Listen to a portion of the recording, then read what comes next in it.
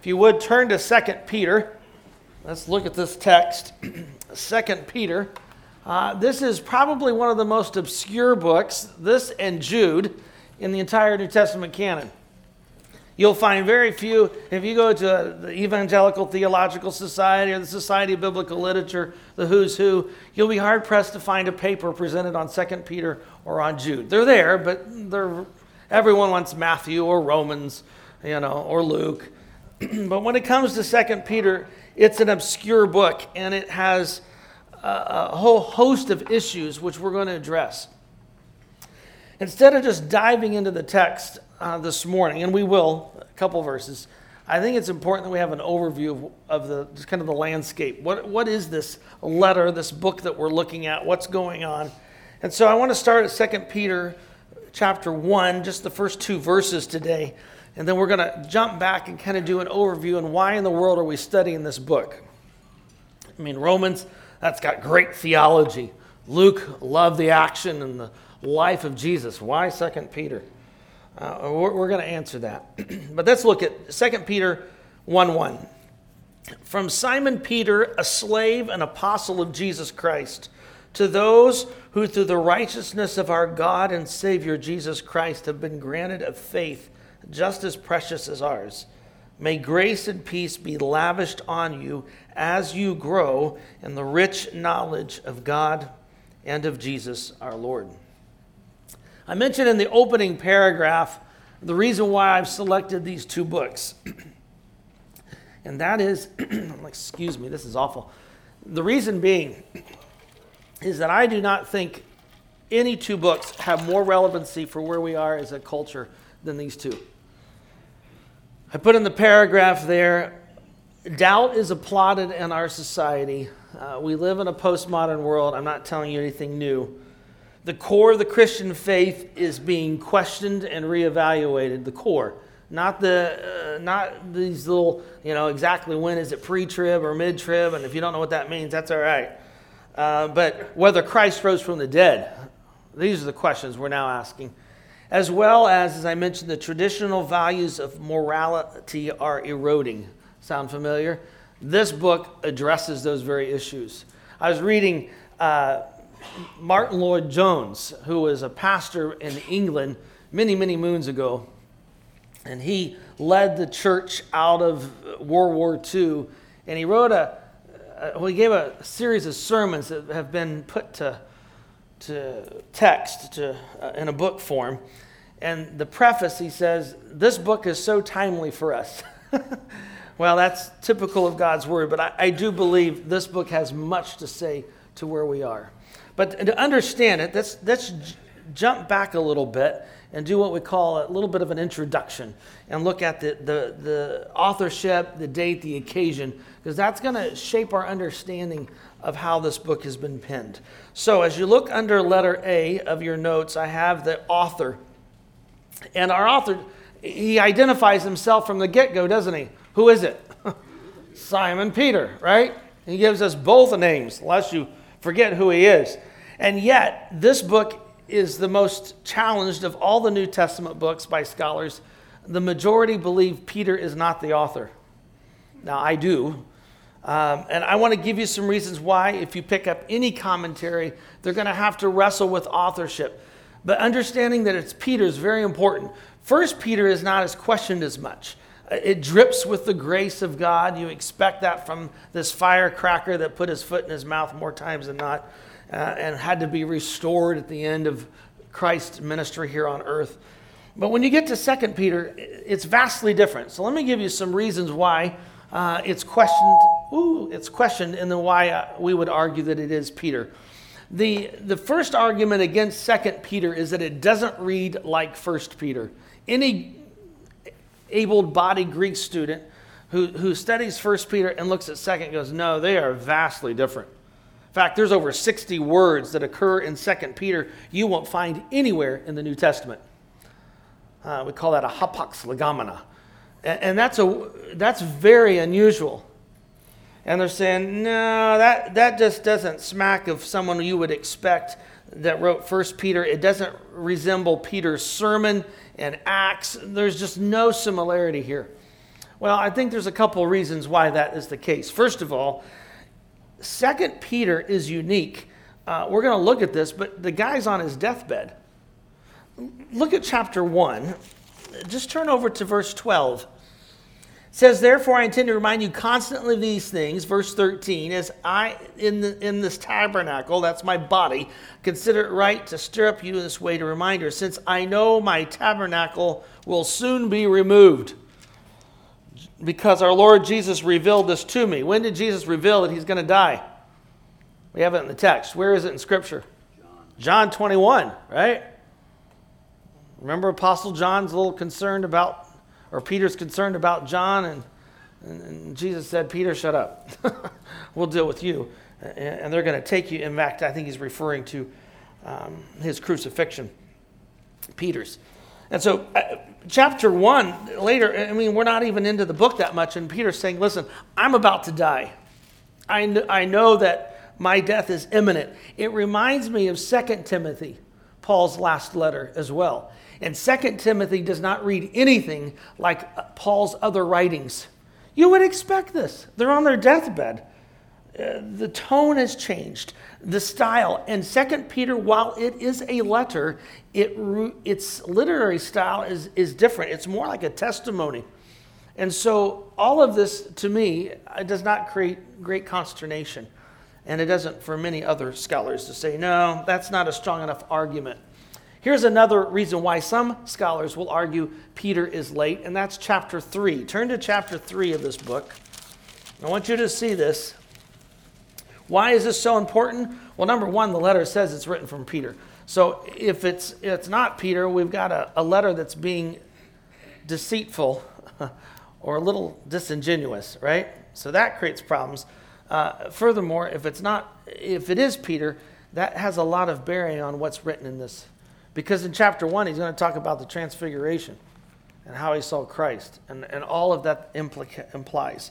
But in chapter 3, verse 15, Peter writes, and regard the patience of our Lord as salvation, just as our dear brother wrote to you according to the wisdom given to him, speaking of these things in all his letters.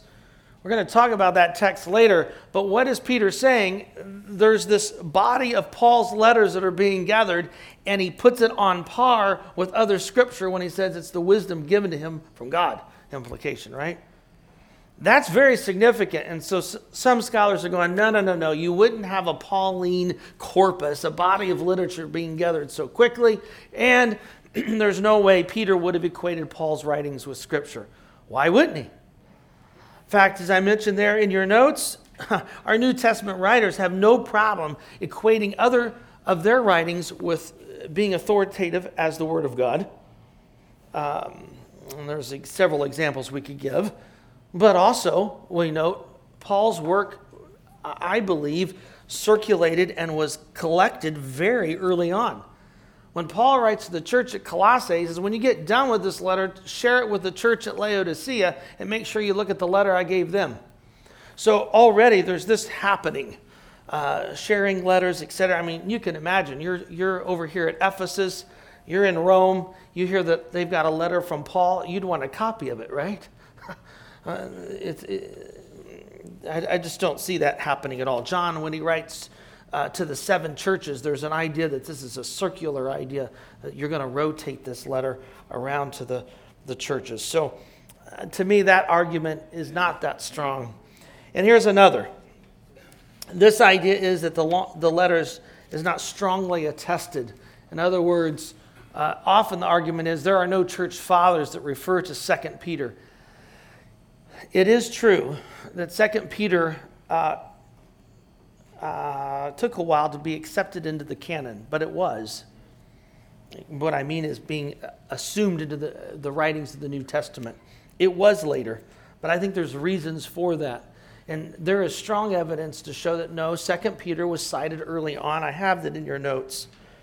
Green in his commentary says, no excluded book has nearly such weight of backing as 2 Peter. And Don Carson and Douglas Moo, in their introduction to the New Testament on the next page, says the very fact that 2 Peter was accepted as a canonical book then presumes that the early Christians who made this decision were sure that Peter wrote it. I believe our author is Peter. He tells us this. I go with that. Could he used a scribe to help him write it? Sure. I have no problem with that. We know Paul used scribes, or amanuenses as we call them, so that's no issue there. But again, if you pick up any moderate to liberal work on the New Testament, they will argue Peter did not write this book. And these are the major arguments they'll give. Yeah, Rock. You say he was ill at the time. So could that have been a contributing factor to having a scribe? Well, yeah, I mean, he is imprisoned. Most likely when he pens this, death is imminent. He tells us that. So I have no problem saying, hey, he's dictating this to a scribe. And the scribe may have had a different vocabulary, a little bit different style in how he wrote. Yeah. So I have no problem with that. The argument that Peter, as a fisherman, would not have a robust Greek language, that doesn't wash. No one will buy that who's done any research. In fact, we now know there are villages in northern Galilee at the time of Jesus whose predominant language was Greek. They were polylingual. They were well-versed. And there's enough evidence of that. Yeah, Paul. Before you get off the topic of author, Peter's death would be tradition. I understand the fact that he was crucified upside down after his wife was crucified. It's late tradition. The argument is that Peter, they were going to crucify him as Jesus would have been crucified. He said, no, I'm not worthy to be crucified as Jesus. So they flipped him around and crucified him. It's tradition. We have no evidence apart from early tradition that that's how it happened. He wouldn't have been beheaded because Paul would have. Paul was a Roman citizen. They did not crucify Roman citizens usually. But Peter was not a Roman citizen, so he would have been crucified or fed to the dogs or lions or bears. Oh my. I don't know, right? Oh well. Yeah, date and occasion. Let's look at this because this is vital to we'll move along here. Look at this date and occasion. If we know that Peter dies in 65, or at least at the time of Nero, that pins this letter then in the mid-60s when this is written, which is about 30 years from the time of Christ. The church is now fairly well established, and that makes sense because in 1 Peter, you recall, our apostle is writing to believers that are in modern Turkey, not over in Jerusalem. So the ministry is spread. And I would argue that this book is penned primarily to Gentile Christians, not Jewish Christians. You say, well, wait a minute. There's a lot of Old Testament references in 2 Peter. Yeah, but there's some implications that our audience have struggled with things that you wouldn't expect Jews to struggle with. So I think it's predominantly Gentiles, which is intriguing, because what do we know about Peter? He was primarily, we do have Cornelius. He led a Gentile to the Lord, but his ministry was focused on Jerusalem for the most part. Remember, he was one of the pillars of the church. Paul and Peter went to head over the extent of the gospel to Gentiles and how that plays out. So it's all very intriguing. 2 Peter, 1 Peter, we had false teaching that was standing outside the church. And this is another reason why I think 2 Peter and Jude are so relevant today. 2 Peter and Jude, the false teachers are in the camp. By Jude, they're sitting at the table. All right? So and isn't that interesting? We're only 30 years out from when the gospel was established, the church is born, and already we're starting to shift. And there has been a ton of ink spilled on who are the false teachers, what camp do they belong to. I don't really care. Let me give you the characteristics. This is vital to our study. And listen to these characteristics. Number one, they are skeptical of prophecy. As Peter pens this book, and again, it's kind of like the phone game, or not the phone game. It's like a telephone conversation in Charlie Brown. You hear Charlie speak, and then there's this wah, wah, wah, wah. And you don't know exactly what's been said, but you can piece it together. And that's what we're doing here with the false teachers. We don't have a book that they've written that we can interact with. We can only listen to what Peter and how he's assessing them. But clearly, they are applauding doubt. and dogmatism is, well, the only thing they're dogmatic about is their uncertainty. They're certain of their uncertainty. Sound familiar? It should. It should.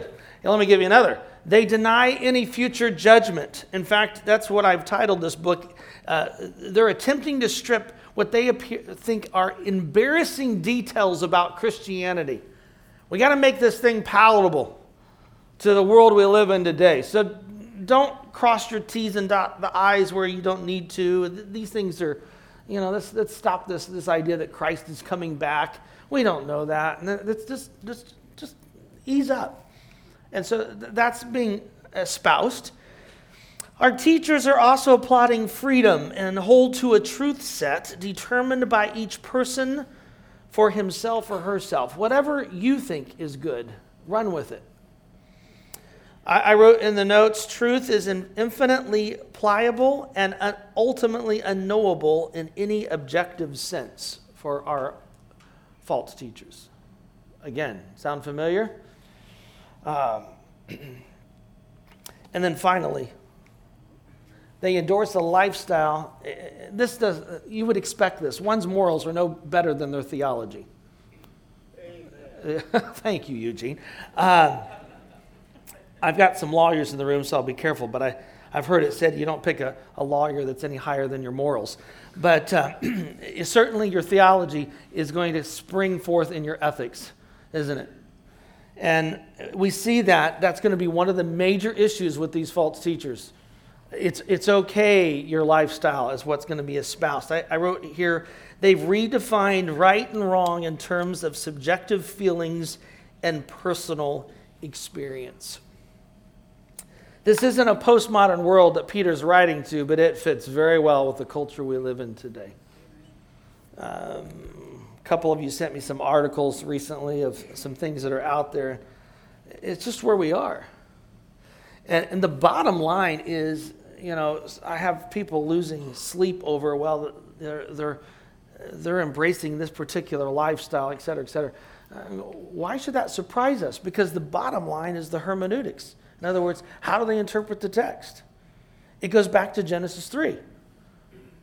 What did Satan do? Well, are you sure that's exactly what God said? The question in the 1800s, early 1900s was over in inerrancy. Then the mid-1900s, it was over inspiration. Now it's over knowability of the text. Yeah, it's inspired, but you really can't know it. And so my theology becomes whatever I feel or I believe. And that's the audience that 2 Peter is addressing. Peter is very concerned. In fact, so much so that it's interesting, John MacArthur wrote a book on truth war, and the basis of his book is his sermons, his study of Jude. And you could do that with 2 Peter. So that's where we're headed. And I want you to watch those characteristics because they are woven through the very fabric of this whole book. And we'll see this as we move along. Well, the structure of the book is very clear. And it fits epistolary literature. There's an opening, thanksgiving, body, closing. It's the same thing every time. Except in 2 Peter, we have no thanksgiving. I think that fits a little bit with the literary type of this letter. I mentioned this before, it's almost a last will and testament. So it's a mixture of a will and a letter that's being penned. Peter has no time to lose as he gives these final words, these exhortations to the church. It's the same with Paul's writing in 2 Timothy. 2 Timothy. In fact, if you want a great study, compare the two letters side by side and look at what are some of the major themes. I remember at Dallas Seminary, John Walvoord, who was the chancellor, I think, for 50 years, and then, or the president, and then the chancellor. It was like Moses speaking. He was 7 foot, I think, seemed to 8 foot, and he spoke like this. And I remember one of his last sermons in chapel, he spoke, and this exhortation he gave us, and you're like writing this down. It's like dripping with pearls from the pulpit, right? But it was, preach the word, hold fast to the truth.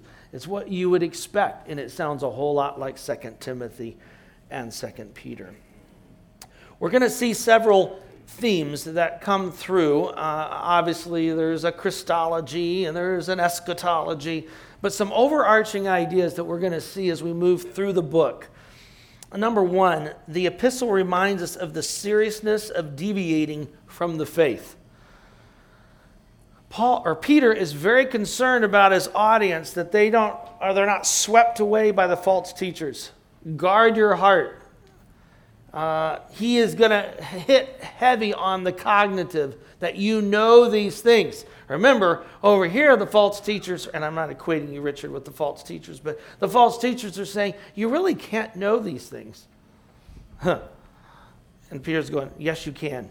In fact, you're going to be held eternally accountable for them. So either we have a sadistic God who's playing games with you, or he does expect you to know them, and they can be known. It's one or the other, right?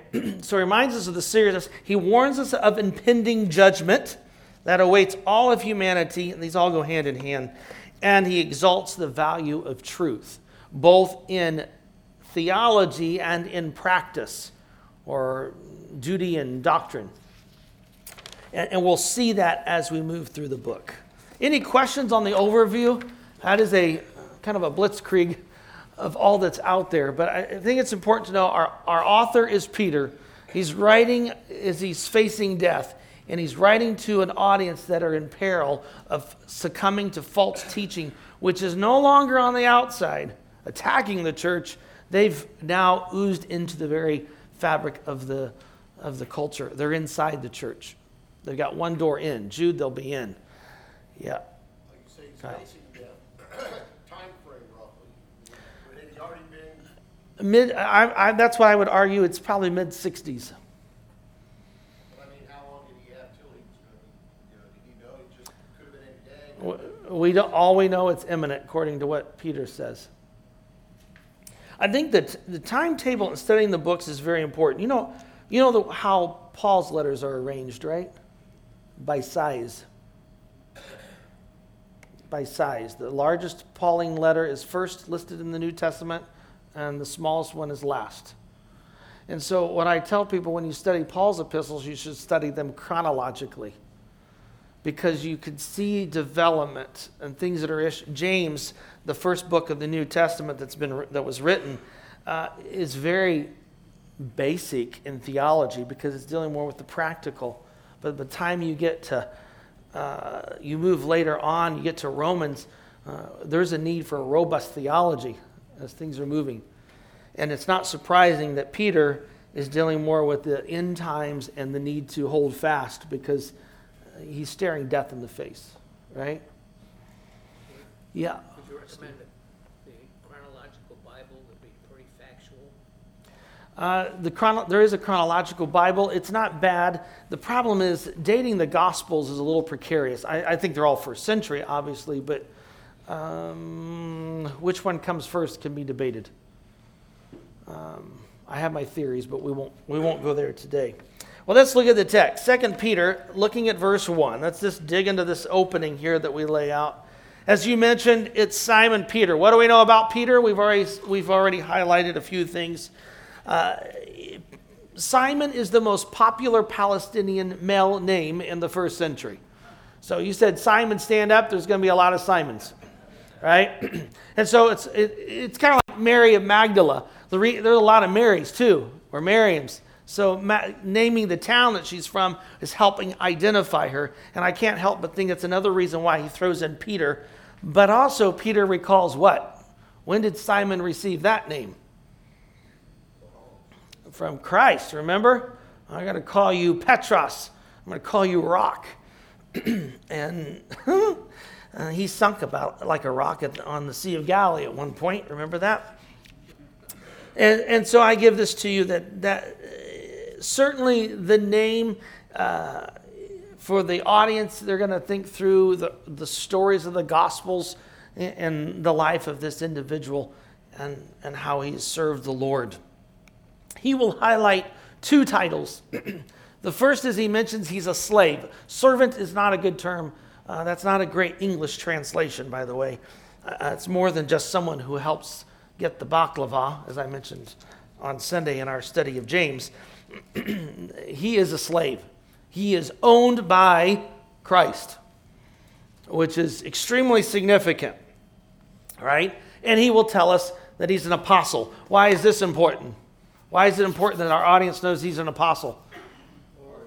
Authority, authenticity, but certainly authority. I mean, the peacock feathers are out, right? The message I preached to you is accurate. I'm an apostle. In fact, he's going to, we're not even out of chapter 1, he's going to say, I was an eyewitness to all this.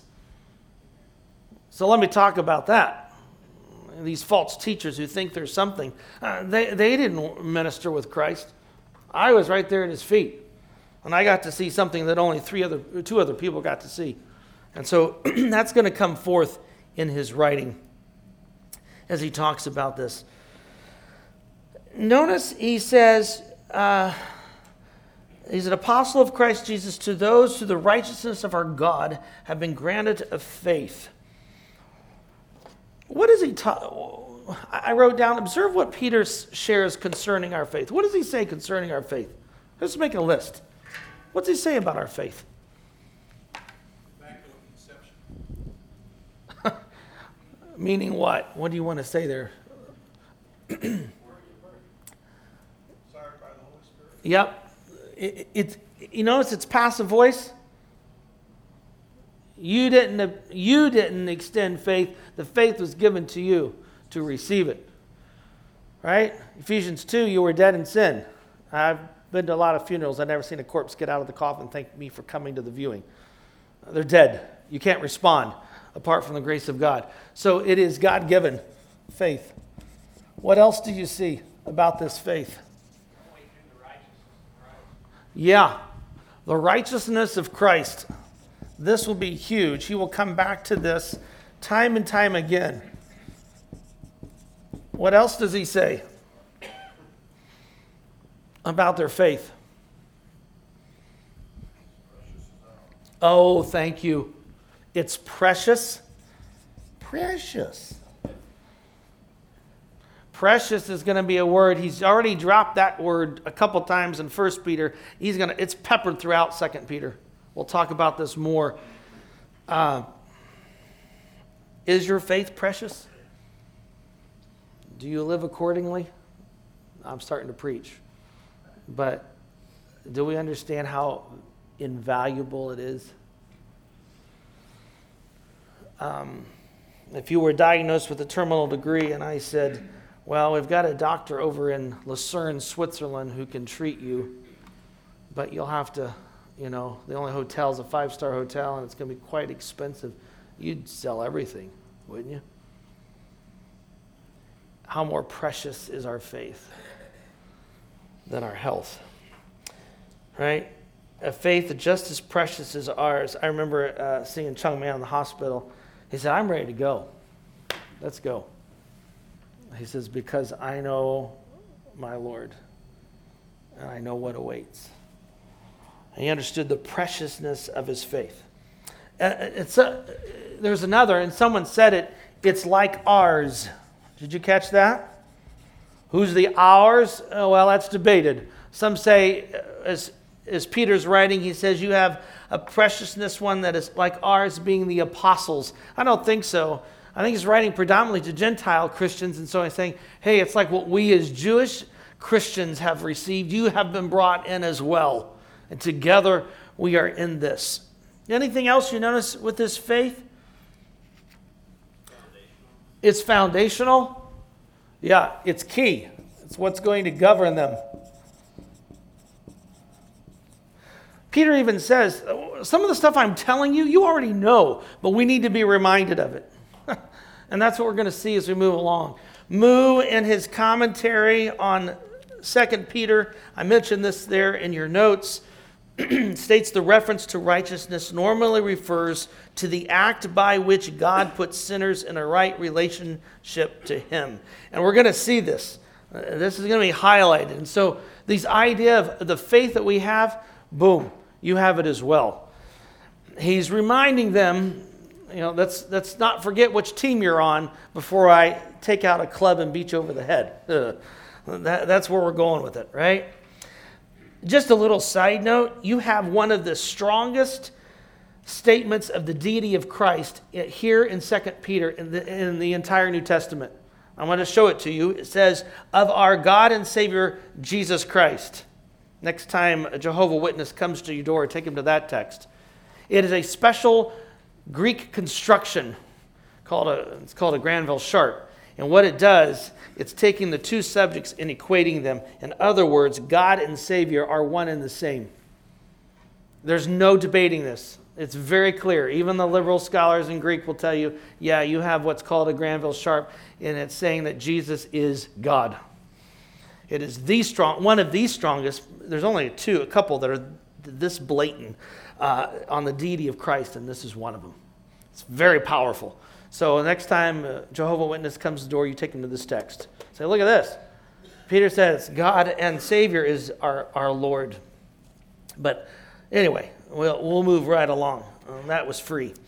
Well, he says in verse 2, in this continued opening, may grace and peace be lavished on you. There is a bit of a prayer in this section, and he kind of seeks the Lord in granting them first this dynamic duo, grace and peace. They're found throughout the New Testament.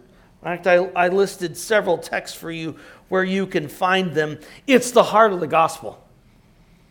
This grace and peace that you found through the righteousness of Christ, I'm praying that it flourishes in your lives.